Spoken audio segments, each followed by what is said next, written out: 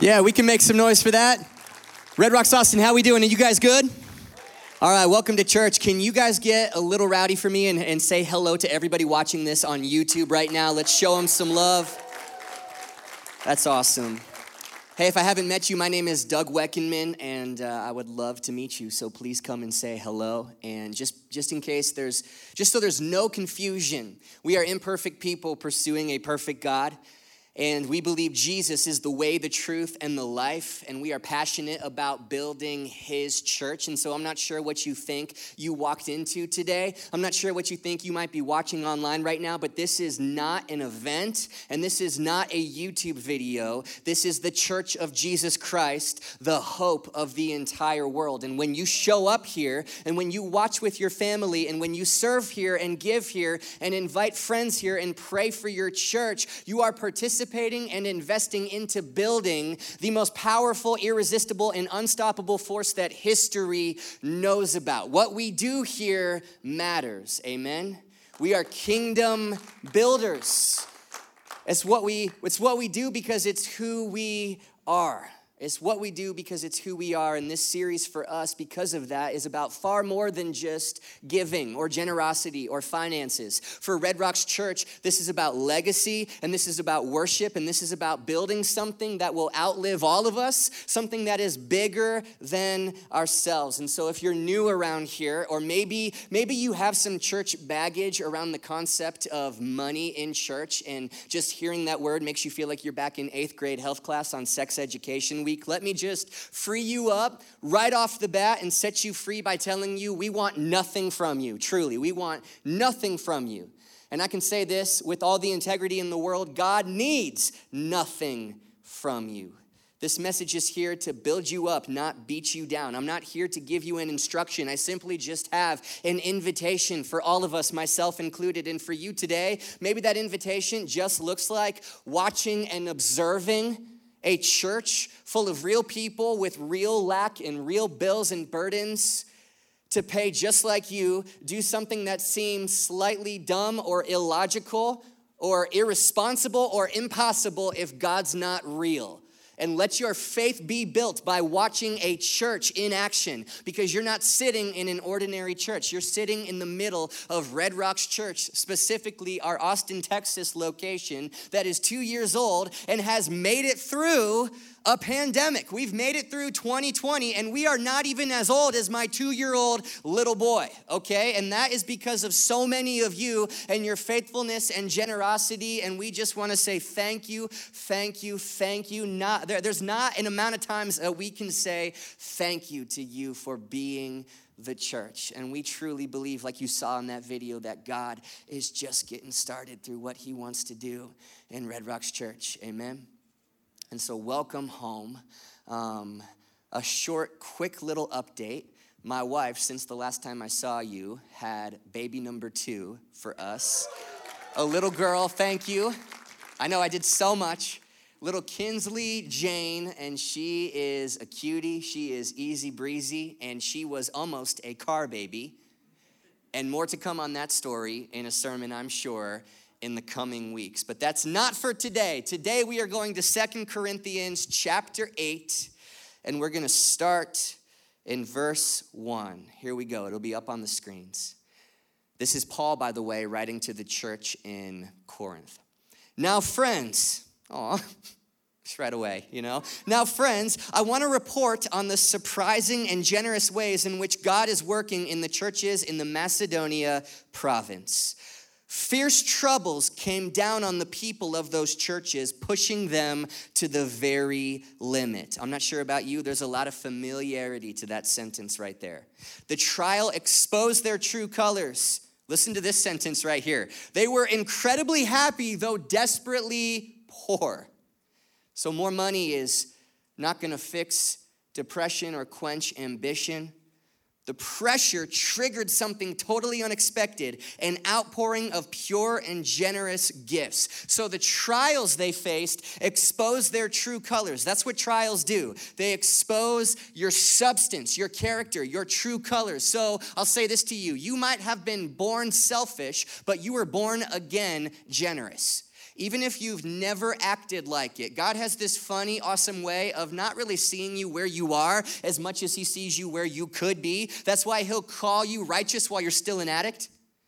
That's why he'll call you generous before you've given a dime. Why? Because when you know who you are, you'll know what to do. Does that make sense?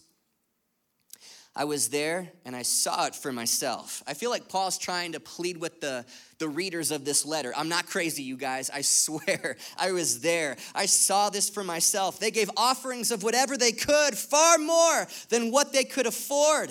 Skip ahead to verse 10. So here's what I think, you guys. The best thing you can do right now is to finish what you started last year and not let those good intentions grow stale. Your heart's been in the right place all along. This is like Denzel Washington and Remember the Titans at halftime. It's a pump-up talk. You've got what it takes, you guys, to finish strong. So go and do it. So in my opinion, a life of generosity and sacrifice is the highest level of living that a human being can live at. And if you're not living there, that's completely fine. Today, I just need to make sure, as one of your pastors, it's not because nobody's called you to it yet. Today, I want to call you to it because I've seen firsthand that a life of generosity feels a lot like freedom. So if you're taking notes, we're going to call this message as the fourth installment of our Kingdom Builder series, Sleeping Giant. Sleeping Giant. Would you pray with me? God, we love you so much. Jesus, I thank you that your hope shines brighter than our darkest nights and our most difficult and challenging years. Right here and right now, I pray away any spirit of condemnation or apathy in the name of Jesus. God, I pray that you would awaken the generous giants on the inside of all of us and dare us and challenge us to live lives of sacrifice. Today, God, we put our treasure where our faith is. Have your way in this church. For your glory. We pray this in the powerful name of Jesus. And everybody said, amen. All right, so anybody who knows me knows that I am an evangelist at heart, okay? But here's the thing, not just for Jesus. So an evangelist is just somebody who's passionate about stuff and then enthusiastically tries to work it into every conversation to get other people passionate about the same stuff, okay? So whether that's Jesus or juicing or golf or surfing or Marvel movies or the Chase Sapphire credit card, okay? They're our sponsors for the weekend. Don't tell Dave Ramsey. When I'm passionate about something, I just have to get other people passionate about the same thing. So this brings me to ice baths. I believe we have a picture of me in my garage in my DIY ice bath that I made out of a freezer chest that I keep at 33 degrees Fahrenheit and hop in every single day, including this morning. And a lot of you are looking at me right now like I'm crazy for doing this. I'm looking at you like you're crazy for not, okay? So I'm going to convince you, and I don't want this to sound like a sales pitch. I really don't, guys. For me, it's not about the decreased anxiety and depression. For me, it's not about the increased serotonin levels or the fact that you burn hundreds of calories in 3 minutes. It's not about any of that stuff. It's not about the decreased inflammation. It's not about how awesome it makes you feel. You guys, for me, it's about the energy.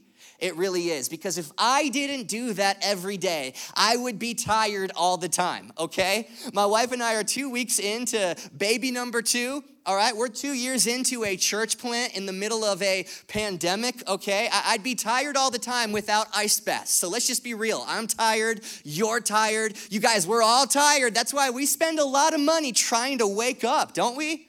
Starbucks is going to make $30 billion this year because you're trying to wake up. Think about this. Caffeine is like the one addiction that I could full on admit to having in church in a sermon, and all of you would just giggle. Like, yeah, I'm sure it's fine.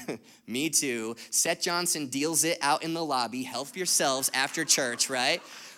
We drink it because it wakes us up at least until early afternoon when you have a crash and you need another cup of it. But nothing, Mitch, and I mean nothing, wakes you up like cold water. nothing wakes you up like cold water. So here's what happens. You hop in that tub and your body immediately goes into fight or flight mode, okay? Because it shocks your system and your mind actually thinks, I'm not making this up, your mind starts to think, I'm going to die. Okay? And you start hyperventilating and you think, what the heck did I just do? But then you breathe and you start to realize something really cool, that not only am I okay in the middle of one of the most extreme environments on this planet, but I actually have never felt this awake or alive in my entire life. When people ask me, why do you do that? Are you crazy? Honestly, my answer is I just cherish feeling awake and feeling alive, and I'll do just about anything that's healthy in order to do that. Here's my point, and I do have one. Watch this spiritual transition right here. Generosity is like cold water for your soul, okay? Because money is important. And giving away what's important shocks your system and wakes you up. And that's not just like a cute sermon metaphor like, I see what you did there. I am being so serious when I say you will never meet an apathetic, generous person.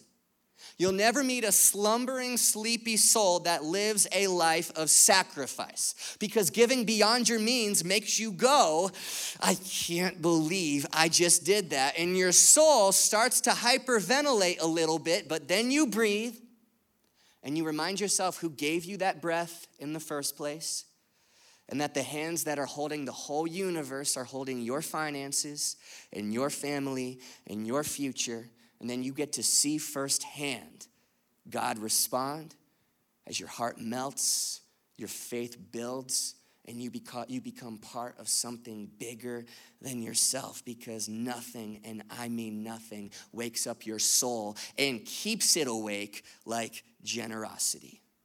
Today, my message is just, you got one life to live, and all I'm trying to say is live it awake, man. You get one life to live. After all, this is the one thing in the scriptures where God says, I'm not messing around. Try me and test me on this. I dare you to try to outgive God this year. I really do. My friend Kyle Negretti would say, find out firsthand that generosity is an addiction that he'll fund. Paul shares a story about the churches in Macedonia. What did he say? He said, fierce troubles came that pushed them to the very limit. I read that and I go, hashtag 2020. Fierce troubles came. The pressure triggered something totally unexpected. So not hoarding and not playing it safe, but crazy generosity. They gave offerings of whatever they could, far more than what they could afford. I mean, I've heard of living beyond your means. I've been guilty of that, but giving beyond your means. That's why generosity is like cold water for a sleepy soul, because you don't really need God to give at your means. You need him to give beyond them. And so if you feel kind of just half awake in life, like your soul has been sleepy or stuck for far too long. Maybe you just feel like lethargic in your faith, or maybe you're climbing the ladder of success, but you have this low-grade haunting fear at the end of the day that you're succeeding in so many things that won't matter in eternity. Well, the invitation on the table for you is called generosity.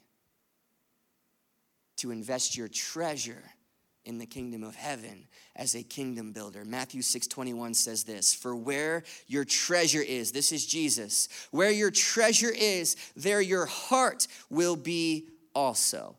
So according to Jesus, the number one obstacle that's gonna keep any of us from loving God is loving money.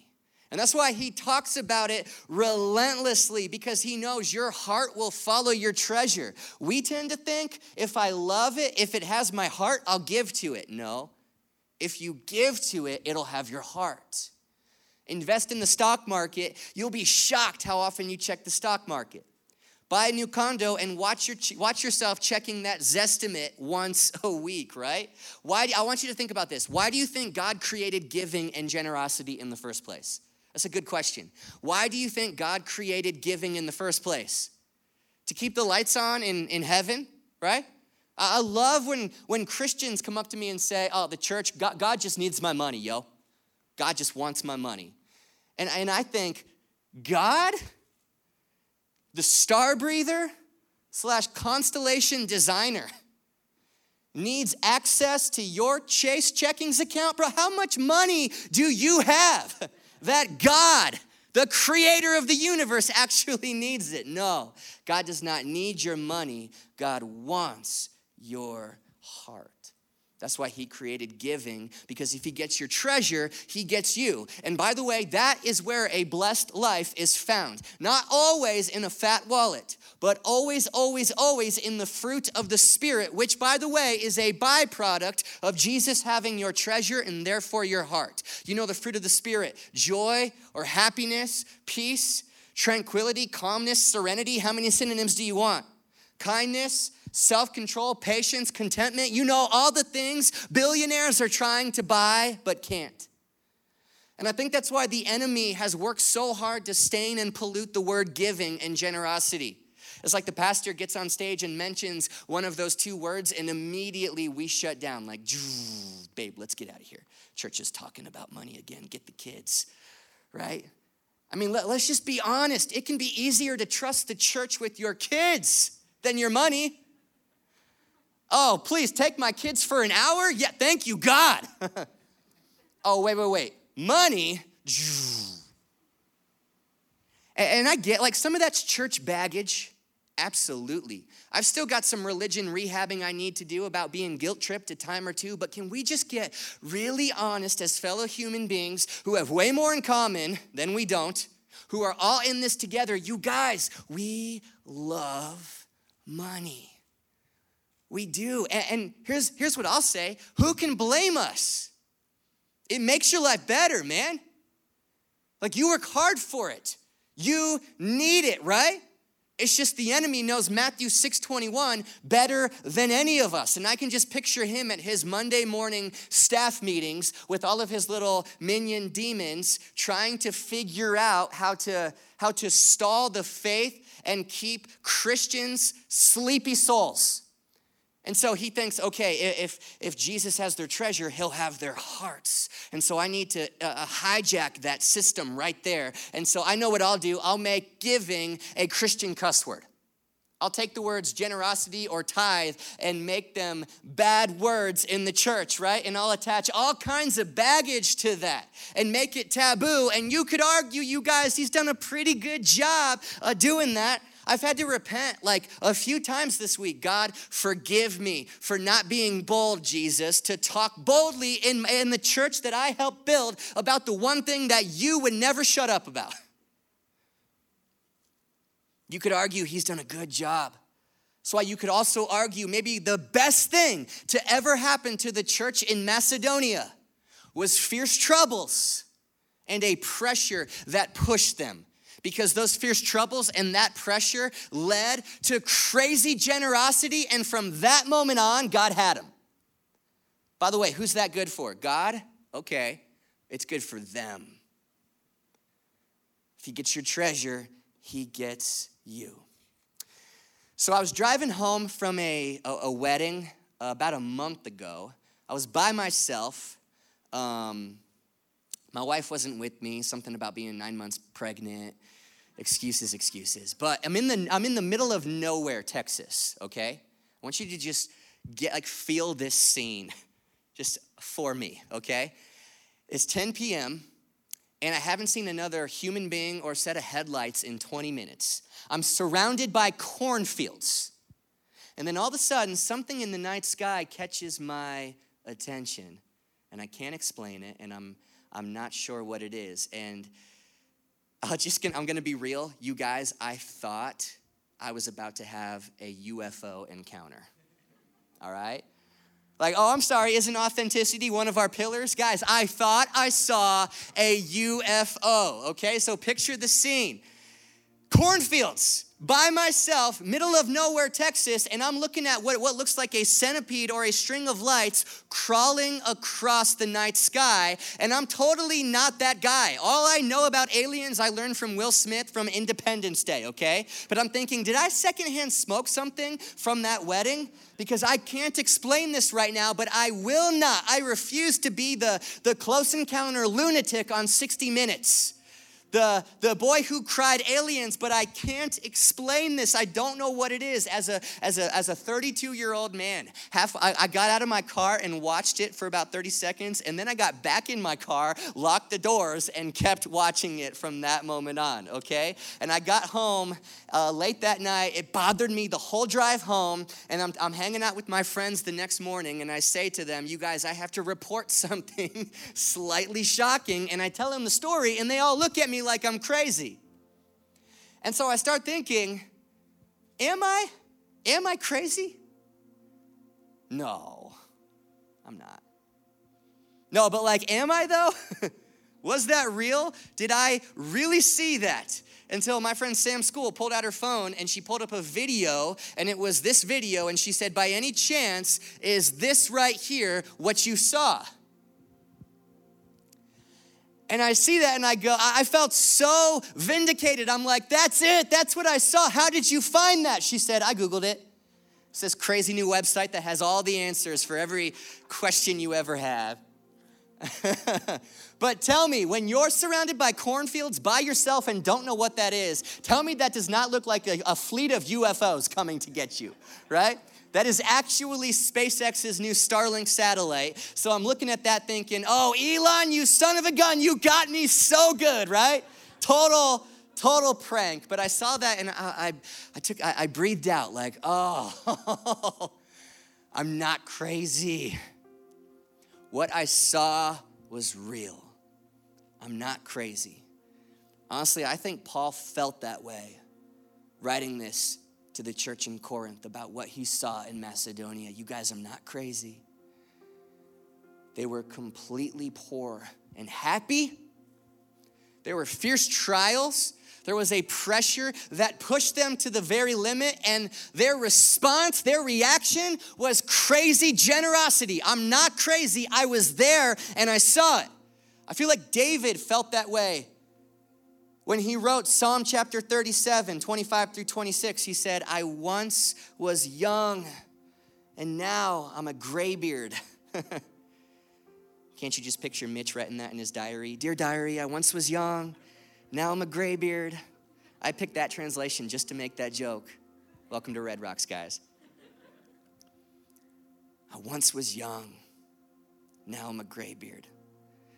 And not once have I seen an abandoned believer or their children begging bread. They are always generous and they lend freely, and their children will be a blessing. Guys, I've lived a lot of life. I've seen a lot of believers be radically generous.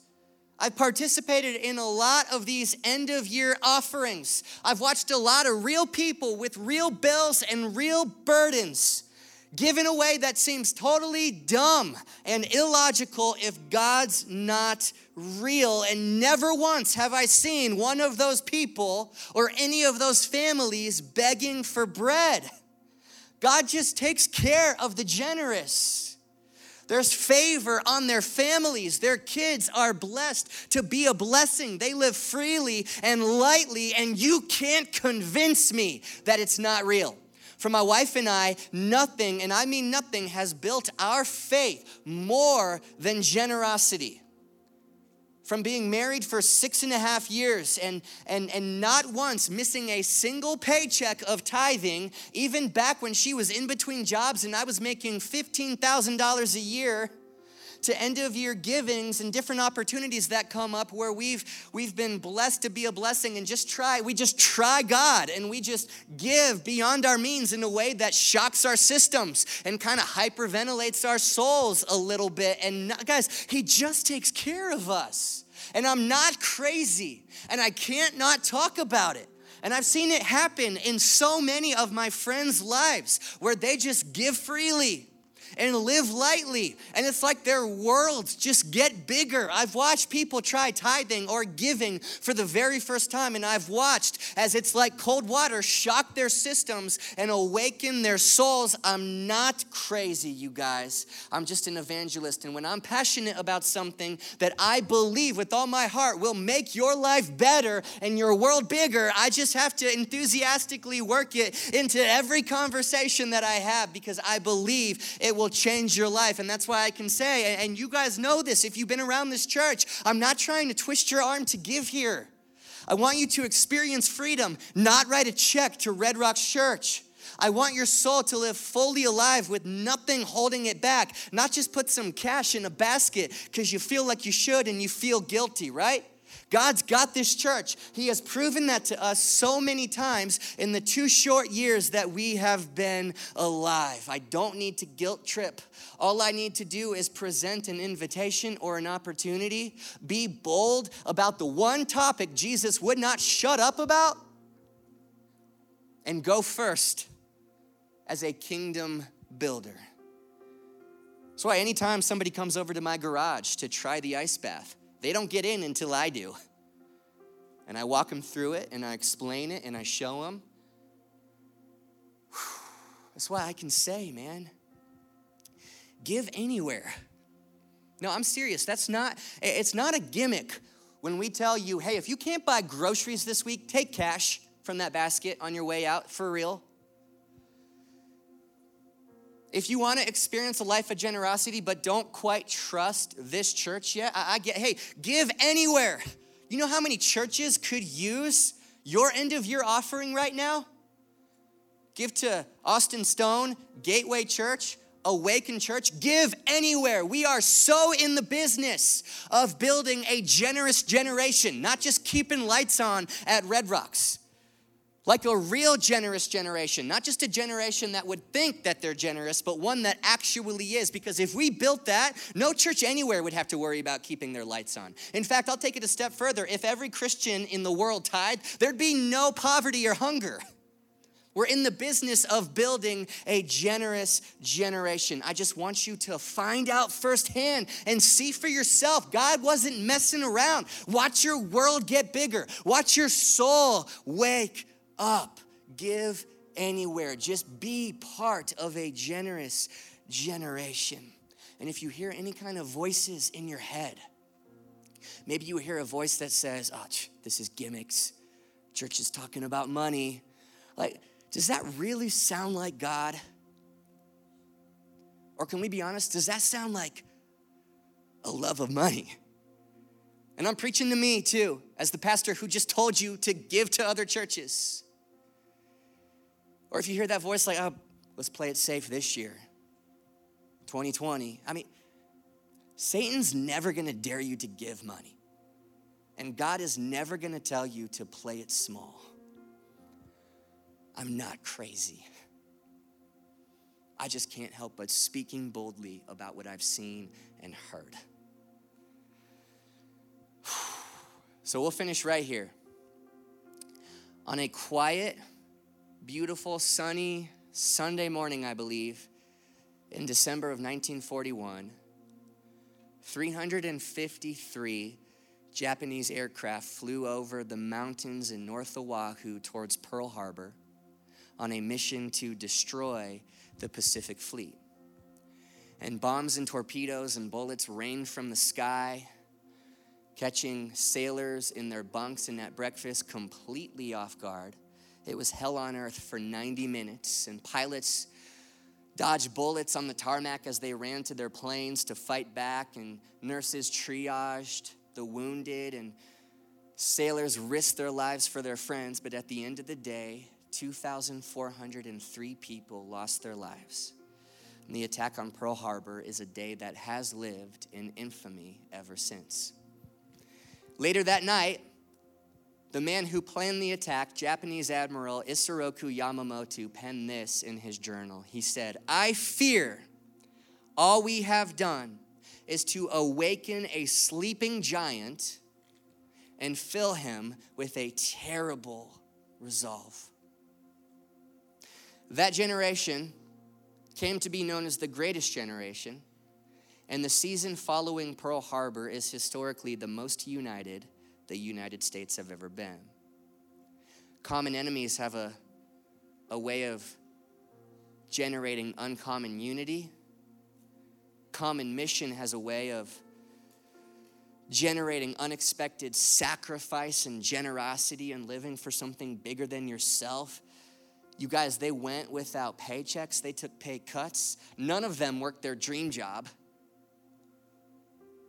They risked their lives for each other. And the crazy thing is, it's like nobody seemed to mind because they were part of a bigger mission than themselves. They were united around sacrifice and they were in it together. So I want to say this. What if 2020 marked the year that the enemy woke a sleeping giant called the church and filled her with a terrible resolve? Where Satan and his demons shuddered at their end of year staff meeting because they realized they just took every cheap shot they had and rolled out every strategy they had, and all it did was wake the giant of all giants, the church of Jesus Christ. Because Jesus said it 2,000 years ago when he said, "On this rock I will build my church, and not even the gates of hell will be able to stand against it. Nothing that comes for it is going to take it down." And I just have to make sure we know that we know how real that actually is. Because did you know Great Danes don't know how big or powerful they are? And Great Danes are the most frightened and timid dogs. And to me, it just looks funny and a little weird. And I wish sometimes I spoke dog so I could sit down with the Great Dane and explain to it how powerful it is and how it has zero reason to be timid or afraid of anything. You guys, I love the church. I've given my life to building it, and it's done so many amazing things so far, but you're here in this room watching this right now because you agree she's just getting started. And sometimes I just don't know that we know how powerful we are and what exactly we're capable of, that God has not given us a spirit of timidity or fear. Even at the end of 2020, he's given us the spirit of power and love and self-control and a sound mind. And it just looks weird as the church of Jesus Christ when we're timid. And it just looks weird when that's who our dad is, when we live afraid. What if the church rallied and united around great sacrifice and great generosity? Because I'm telling you this, Satan's not afraid of a big church. He's afraid of a united church. And in 1941, that happened in our country. And it was a spirit that was more contagious than COVID. And it spread across the ocean. Winston Churchill famously said this: "Let us therefore brace ourselves to our duties, and so bear ourselves that if the British Empire and its Commonwealth last for 1,000 years, men will still say this was their finest hour." Hundreds of years from now, when historians write about this era of the church, what will they say? Last year, right before this decade started, I believe so strongly, God impressed it on my heart, that this decade, the one we just started 11 months and 2 weeks ago, would be one of the finest hours for the church in our country.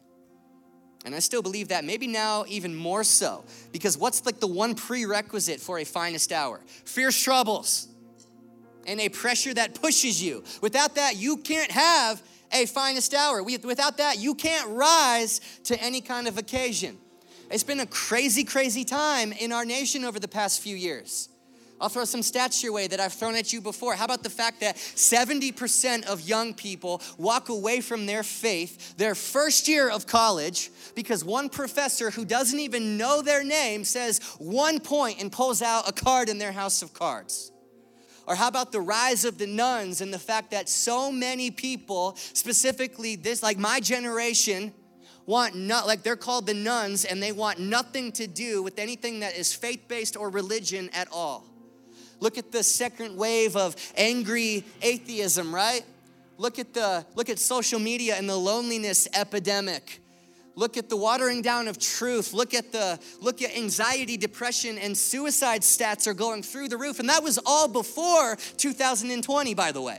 And now we're living in a pandemic, and our country is racially and politically divided, and people are panicked, and Christians are doubting, and the future has never been more unknown or unclear. But what if 2020 marked the year that the lowercase kingdom of hell, with all of its small-minded strategy, woke the giant of all giants called the church and filled her with a terrible resolve for restoration and redemption? Because once upon a time, evil came for this world, and God said, not on my watch. And what did he do? He gave his one and only son.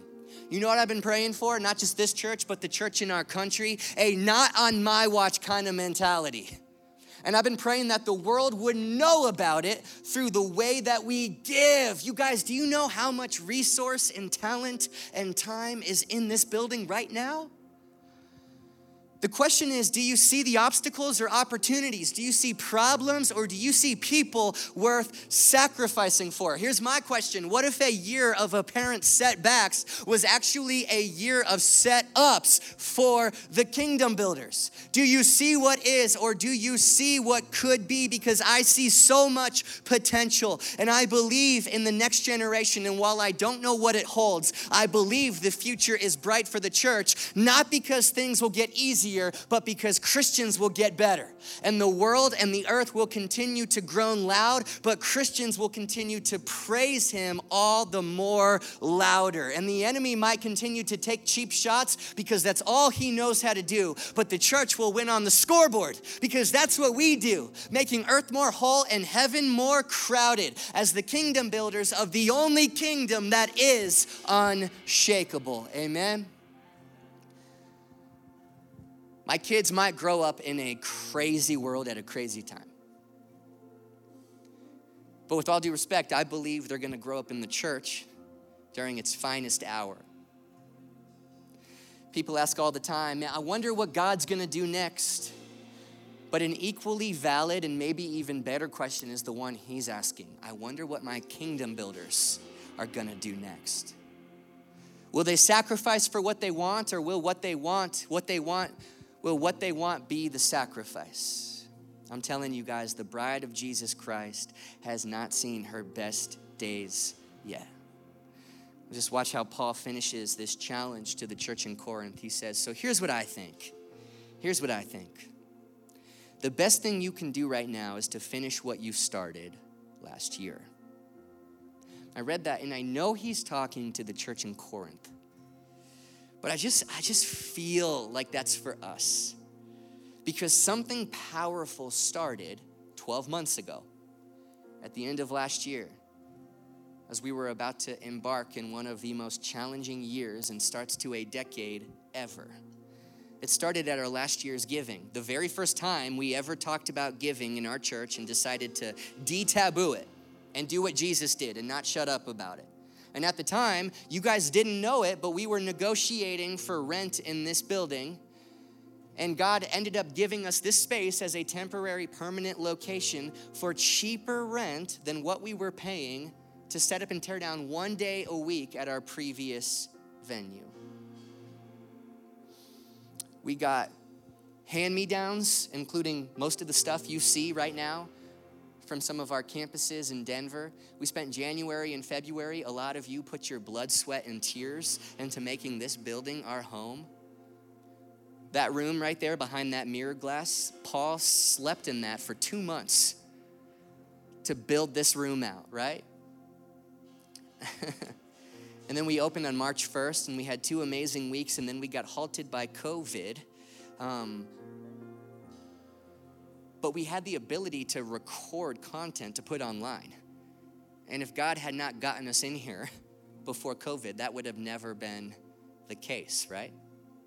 We've gotten to give out benevolence to people in this church, help people in this room get on their feet, pay for counseling, partner with side-by-side kids to distribute food and school supplies. We've gotten to donate money to other churches, including 2 church plants nearby. We've partnered with Austin Reconciliation Church to hand out Spanish Bibles at their food bank at the heart of COVID. We gave to Austin's Black Cultural District and stocked break rooms with plenty of good snacks and caffeine at 3 local hospitals during COVID, all because of you guys. With Paul's help, once again, we sold all of our hand-me-down camera gear and upgraded our whole package and system to hopefully reach more people online. And in the spirit of transparency and stewardship, just so you know, we actually made money doing that. And we took that money and immediately sent it straight to Honduras to build a shelter full of first aid supplies, beds and food for people. We just did this 2 weeks ago to meet an urgent need in the immediate aftermath of 2 hurricanes that have devastated that country. And now our lobby today is filled with warm food or warm clothes and food for people in need. And it all started at the end of last year with a not on my watch kind of mentality. And Austin, to an extent, has heard about it, has heard about you, not through what we've said or through what we've posted, but through how you've given. And Paul is saying, in light of a very tough year, Macedonians, Red Rocks, the best thing you can do is finish what you started. Do not let difficulties shake your foundation. Don't you dare let fear be the thing that starts calling the shots in your life just because a year was difficult. Paul says, finish what you started last year. And do not let those good intentions grow stale. Your heart's been in the right place all along. You've got what it takes to finish up, so now go and do it. So I'm going to be bold, and I'm going to challenge you as somebody who will always go first. Even this week, my wife and I had a shock our system, hyperventilating kind of moment. We've breathed through it, reminded ourselves, okay, the hands holding the universe are holding our finances, our family, and our future. And we're putting our treasure where our faith is. We're gonna walk the walk, man. We get one life. I wanna live it awake. I wanna live it alive. I wanna get to the end of my life and look back and say, I once was young, and now I'm a graybeard. I already have that right now, but I'm talking 30 years from now. I once was young, now I'm a graybeard. And he's just always been generous to us, man. He's just always taken care of us. Our kids are blessed to be a blessing. There's just always been favor on our homes. And I can't even explain it on paper. And I'll never promise you how God decides to provide or come through for you. I know better than to do that, but I can say what he says, that he will do it. I don't know how, but I know he does. The worlds of the generous just get bigger and bigger and bigger. And so the invitation, if you feel stuck, if you feel lethargic, if you feel apathetic, if you feel like you're going through the motions or you're building a kingdom that's not gonna matter in eternity, the invitation is the same for you as it is for me, and it's called generosity. And since day one of this church, we've said we're not just gonna say it, we're gonna be a generous church. And we're here today kind of thriving as a church because that's already who you are. And my message as the leader who goes first is, you guys, let's not stop now. Heaven can get a lot more crowded and earth can get a lot more whole. And I have a not on my watch kind of mentality.